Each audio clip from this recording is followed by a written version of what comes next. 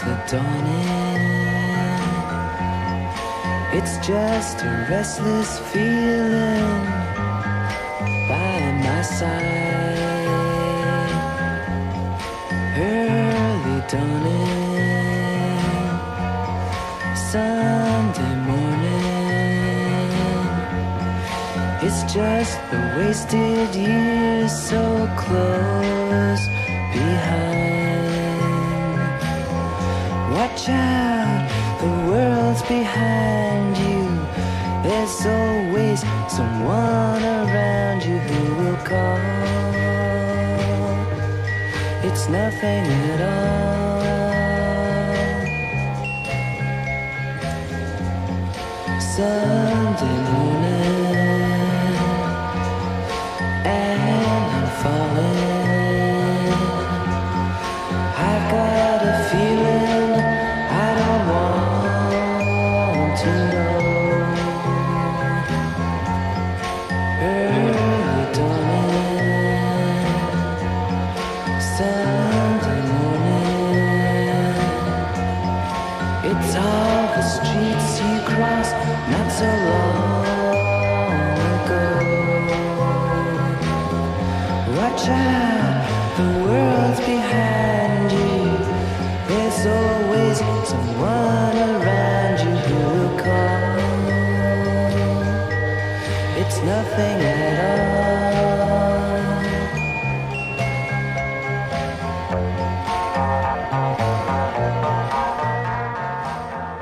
Hi, I'm Patrick Hollick. Welcome to a new episode of The Love Show. Today's guest is a very special muse that I have certainly borrowed from, and a lot of people I know have. Today's guest is Lysa Cooper. It's hard to define who Lysa Cooper is. I struggled trying to write something down or think about how to do the intro, but Lysa is just one of those phenomenons. I used to see her in New York City when I was a little kid, and I always wanted to know who she was and what she was about. And the more I learned, it was just that she was an inspiration for a lot of people. She was an inspiration for great painters like Keith Haring and Andy Warhol and Jean-Michel Basquiat. These were people that were just friends. And later she became a pretty profound fashion stylist, which, I mean, she probably doesn't want to talk about very much. I don't think we talk about it very much, creating the likes of Rihanna and Beyonce. But that's background noise to how much time and how much world she's seen.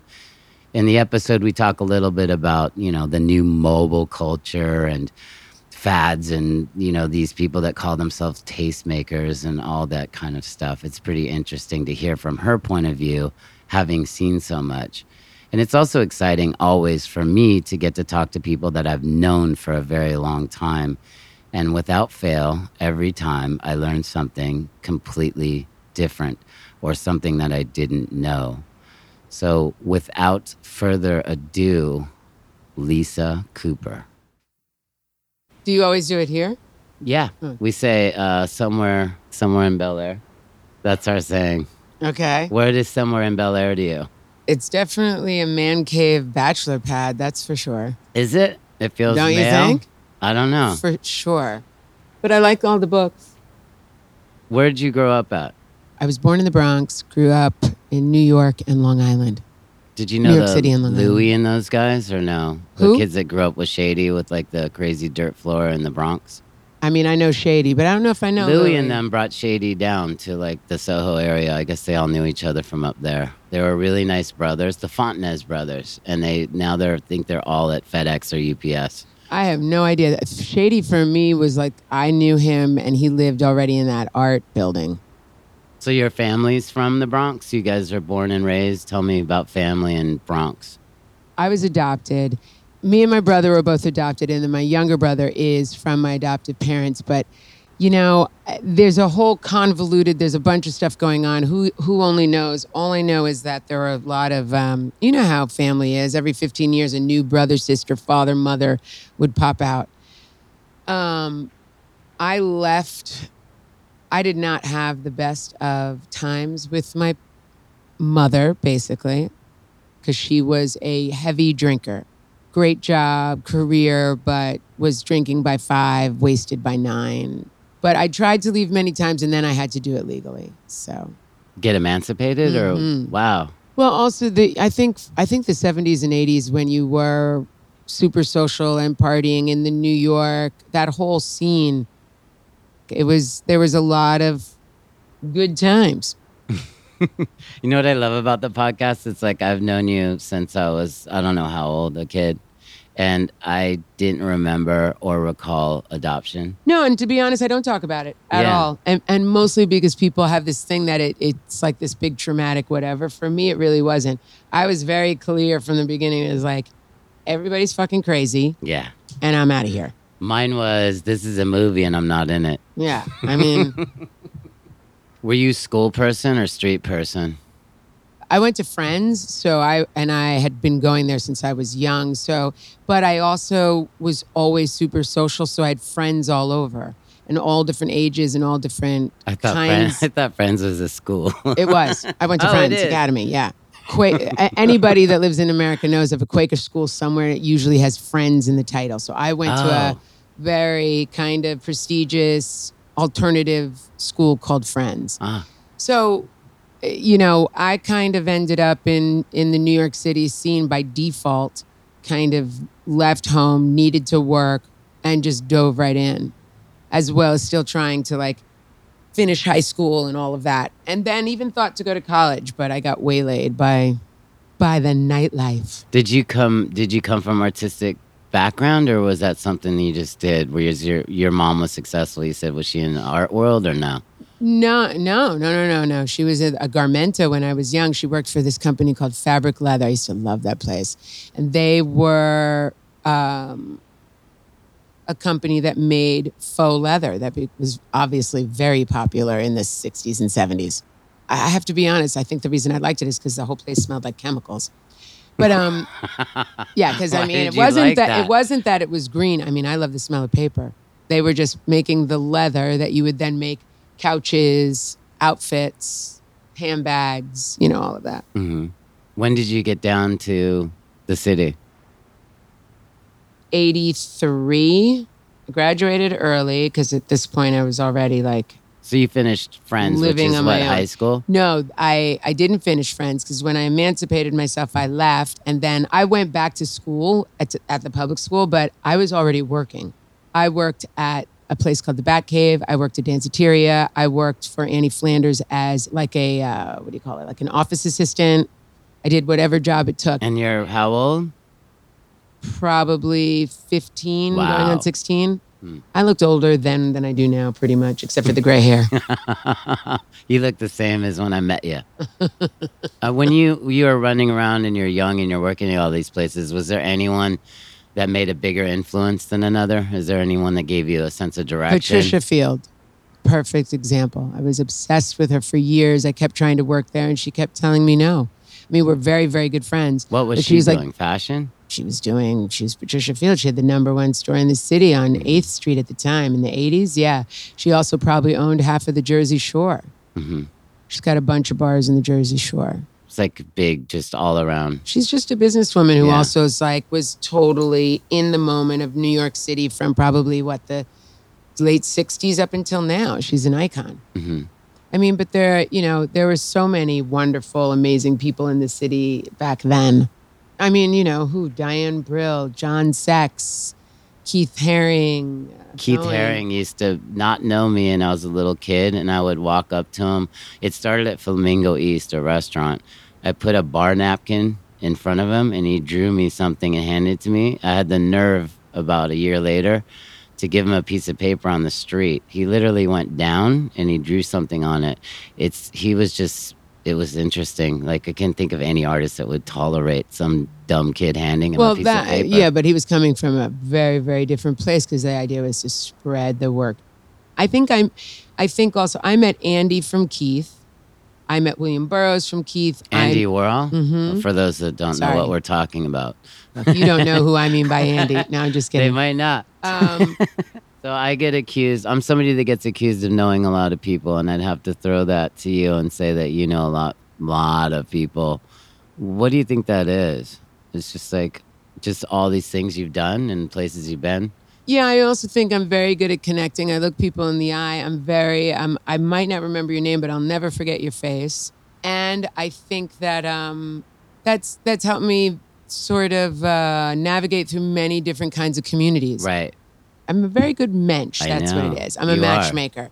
And it's usually very instinctual. Mm-hmm. Of course, I've never been able to meet anybody myself or monetize on this gift that I have of putting people together, even for work. No, I get that.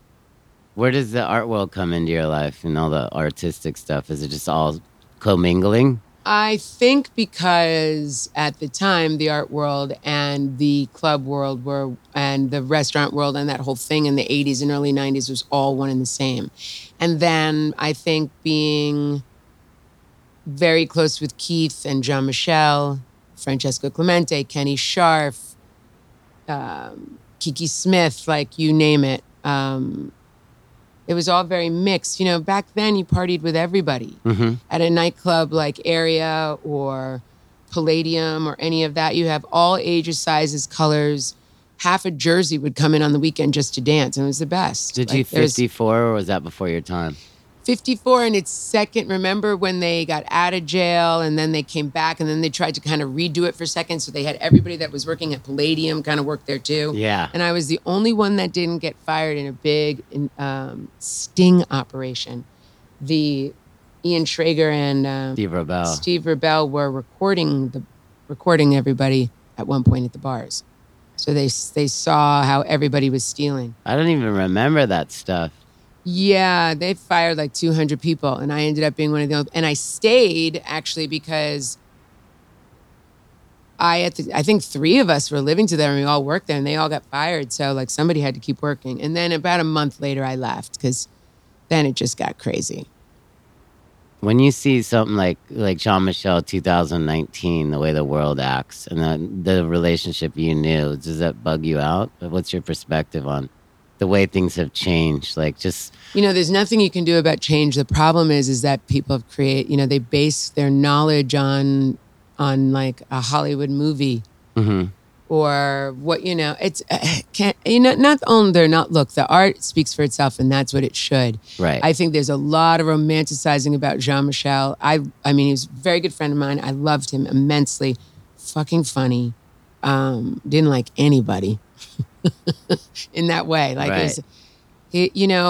It's funny because, all these mentions, but my relationship with him was that he was like one of Fred Sutherland's best friends. Why do I remember that name? He did Delicious Pizza. He bought up half of West Adams before anybody. Was he worked with Matt Dike and them or no? Yeah, very, very close. Okay. He built out most of the Palladium for Steve Rebell and for Ian. That's how I met him. I actually met him. We were both on mushrooms at the opening of the Palladium. So he was a designer, so to speak, or architect? I mean, he did everything. Mm-hmm. But when I think of Delicious, I thought of Mark Ross and Matt Dike. You think those two could build a pizza place? No. And put in a stove? No. No. They could not do that. Yeah. Fred can. Yeah.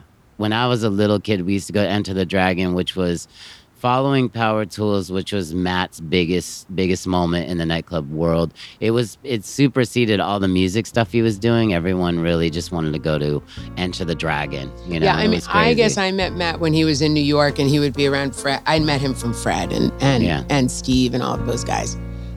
Just a perfect day.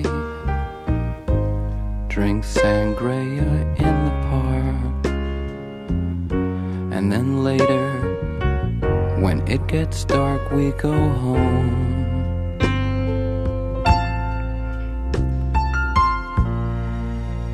Just a perfect day. Feed animals in the zoo.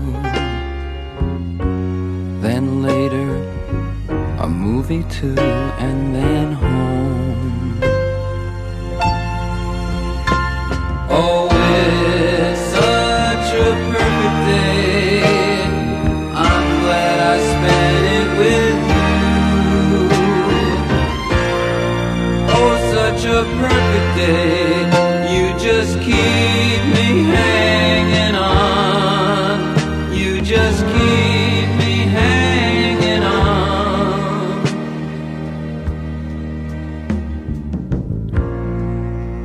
Just a perfect day. Problems all left alone. weekenders on our own. It's such fun.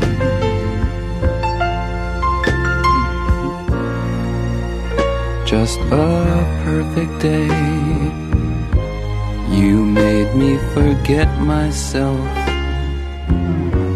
I thought I was someone else, someone good. Oh, it's such a perfect day.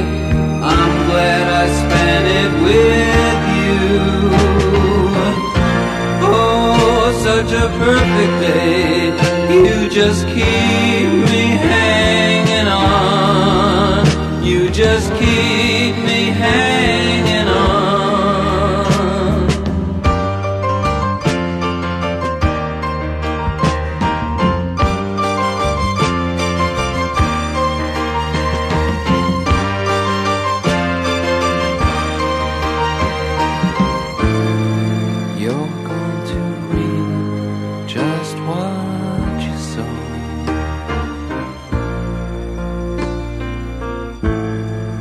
You're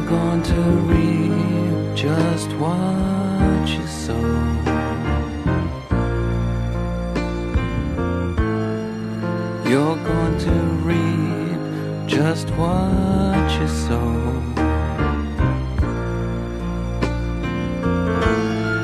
You're going to reap just what you sow. When does styling introduce itself? It sounds like it starts to, but it's not. You know, it's just like different things. No, it's all about divine timing. Back then I was doing parties and clubs and all of that. And I had this club called Juicy at the time. It was like mid-90s. And so maybe 5 years later, Belinda became pregnant. And we were at that point living together already probably eight or so years. Was she DJing or what's Belinda doing then? Then she was running the #1 hip hop club. She had Cheetah.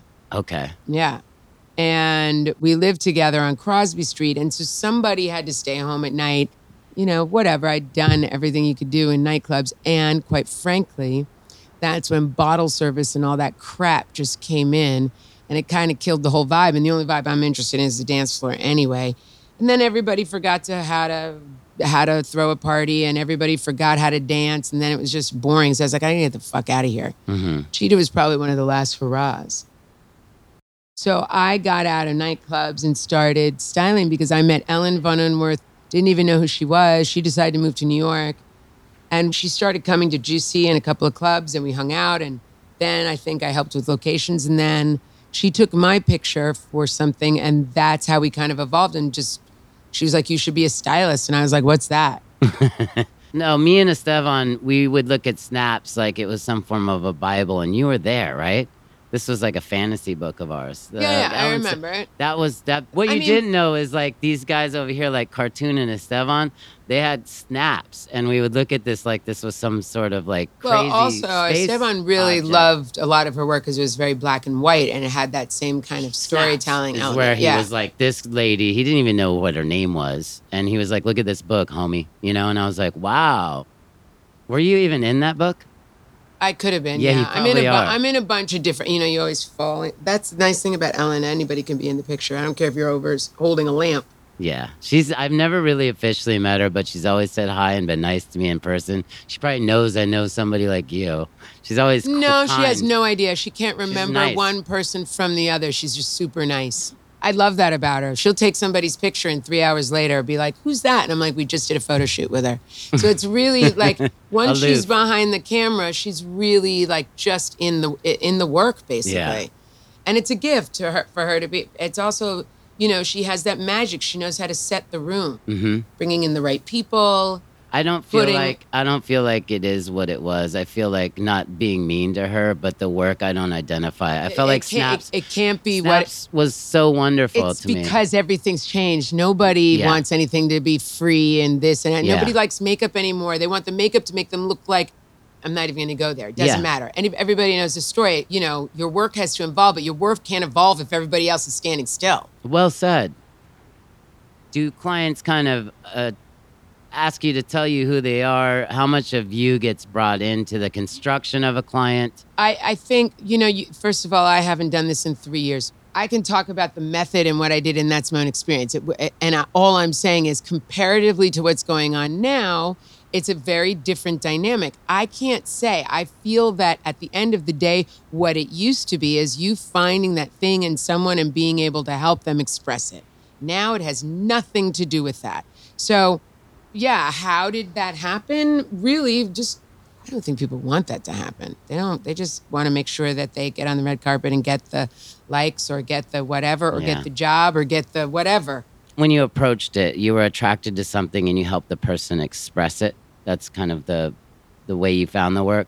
I just want to know No. To be honest, I fell into it completely by accident. I had no idea what it was. I was making it up along the way because there was no such thing as celebrity styling. We kind of made that up. Right. And it was very hard in the beginning because nobody wanted to give anything to celebrities to begin with, and especially not black celebrities. Right.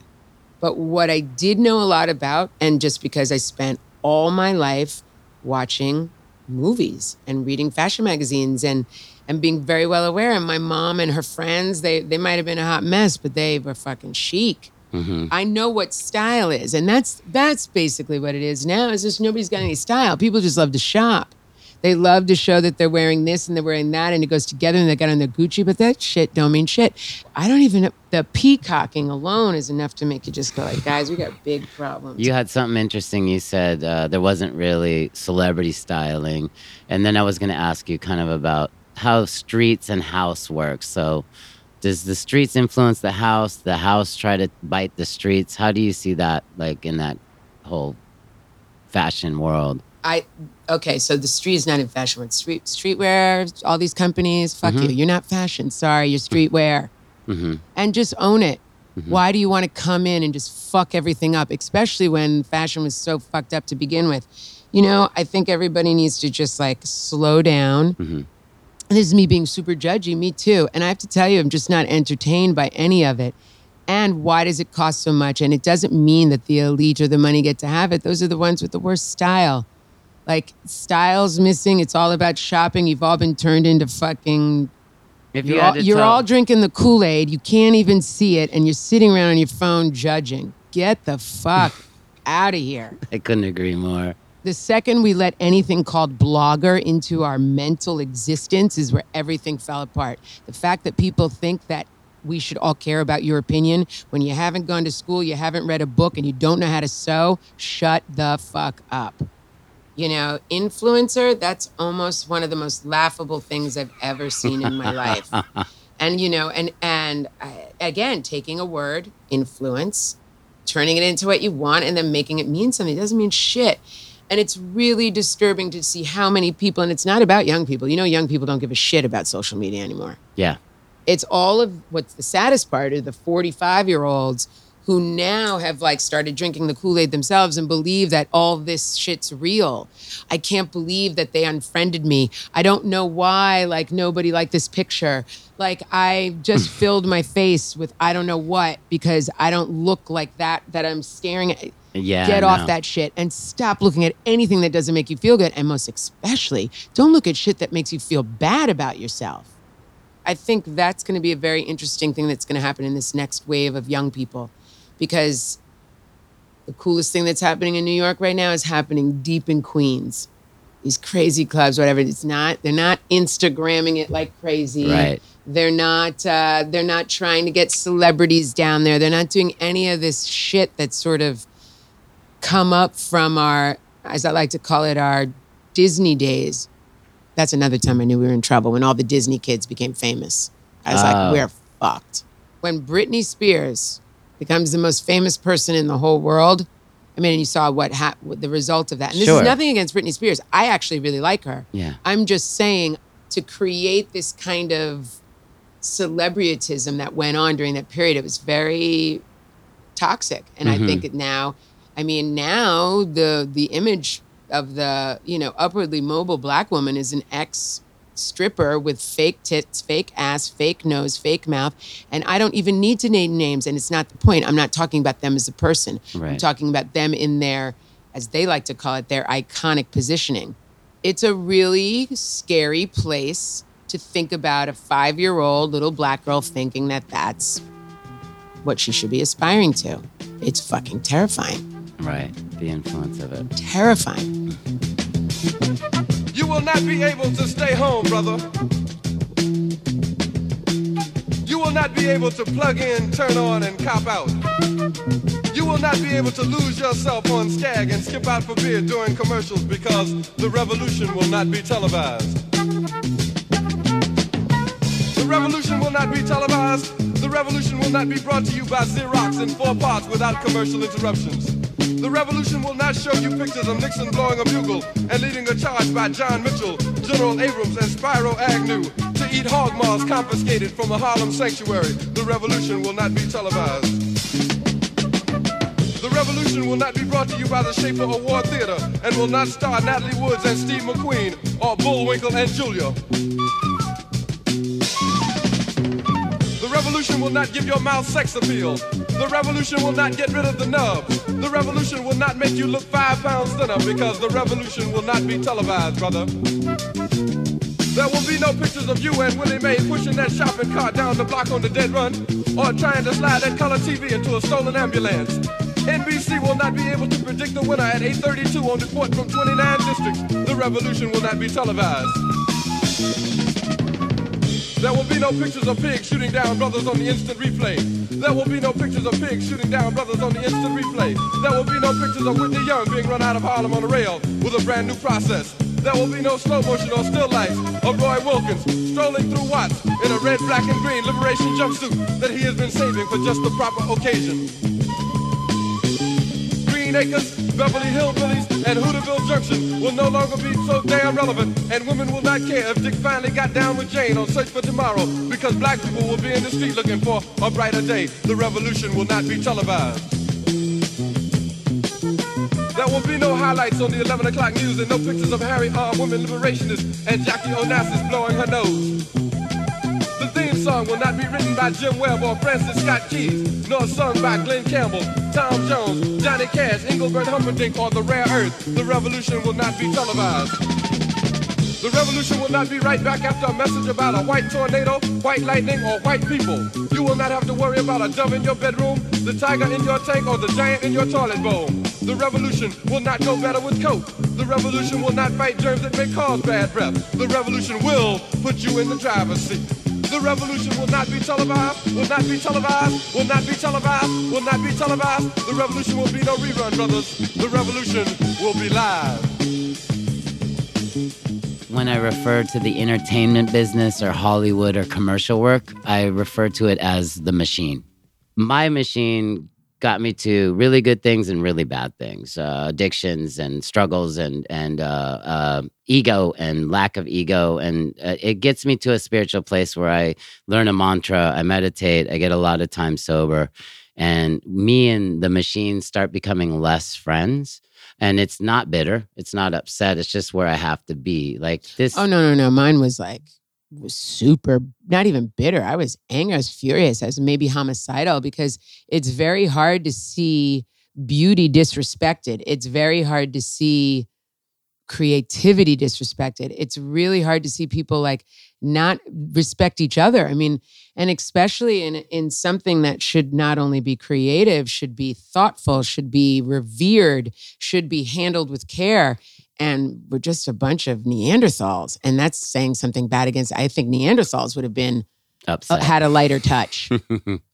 You know, I when did you see that raise its head more than ever in your life? I think it has a lot to do with social media and all of that. I think it was the beginning of the end of good taste. Mm-hmm. Not to say that some people don't have good taste. Oh, I get it. And look, things are changing. And quite frankly, without all of this and without deciding to change the way I look at things and change my patterns and change my practice and open up to other ways of thinking and doing things, you know, I wouldn't be where I am right now, which is a whole lot happier and also a whole lot older. Mm-hmm. Does spirituality come into your, has it always been something with you? Because you've always had a lot of magic. Yes. spirituality, God, Jesus, all of it. I'm into all of it. I've seen magic myself up close and personal. I've felt it. It's definitely pretty much my whole focus, to become the best person I can possibly become. And then in saying that, that means you have to help everybody that you can. Mm-hmm. What excites you nowadays? What's the excitement? So now what I do, if I can say I do anything, although it's not quite a career, but it's definitely a shift and a movement, is I work with people on releasing themselves from trauma, patterning, addiction, sexual addiction, using natural plant and animal medicine. Wow. I also can, if needed, just take you on a psychospiritual journey using different plants, flowers, and different medicines and drums, rattles, shit. I think I have some bells in my house. Do you do the crystals or the sound baths? Or?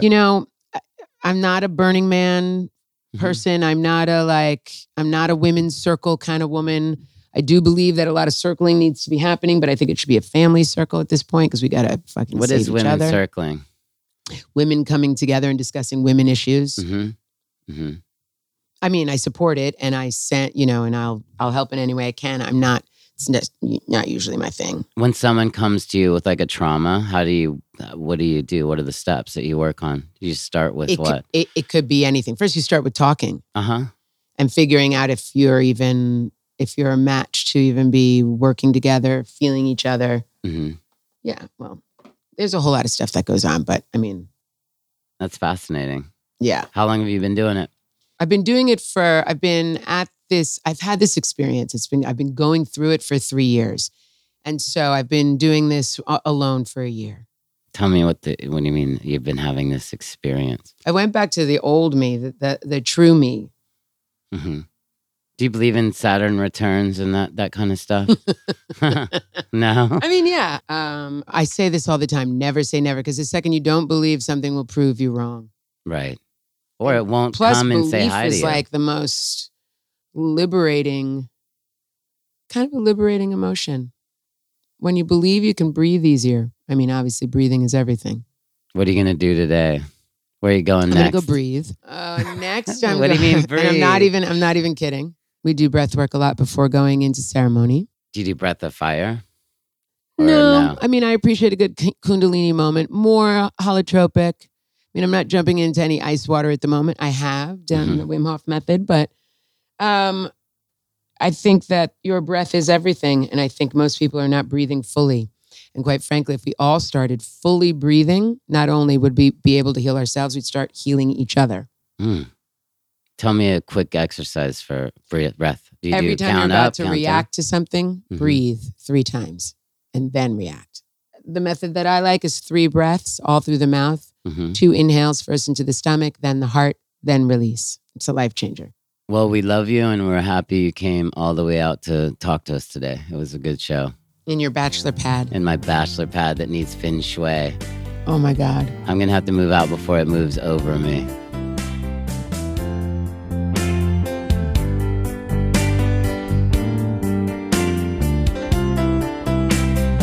And that brings us to the end of my conversation with Lysa. I'm going to go learn some breathing techniques. I'm just so happy that the world still has Lysa Coopers, and I can't wait to see her again. Thanks for listening.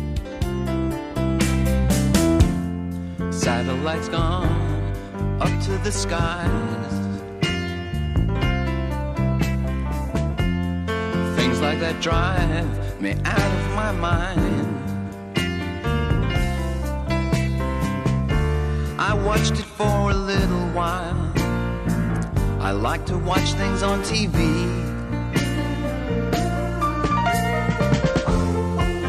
Satellite of love. Satellite of love. Satellite of love. Satellite of. Satellite's gone way up to Mars. Soon it'll be filled with parking cars. I watched it for a little while.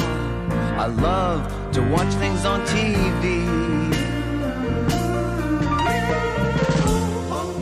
Satellite of love, satellite of love, satellite of love, satellite of.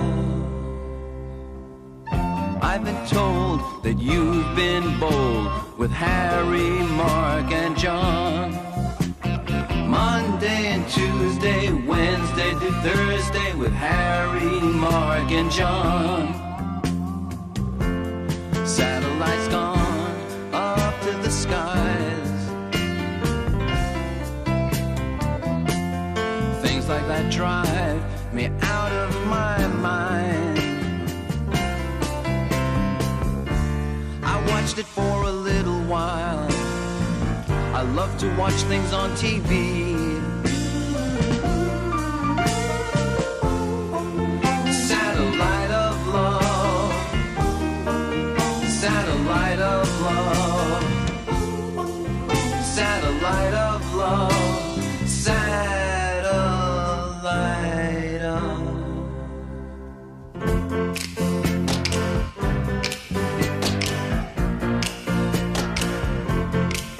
Satellite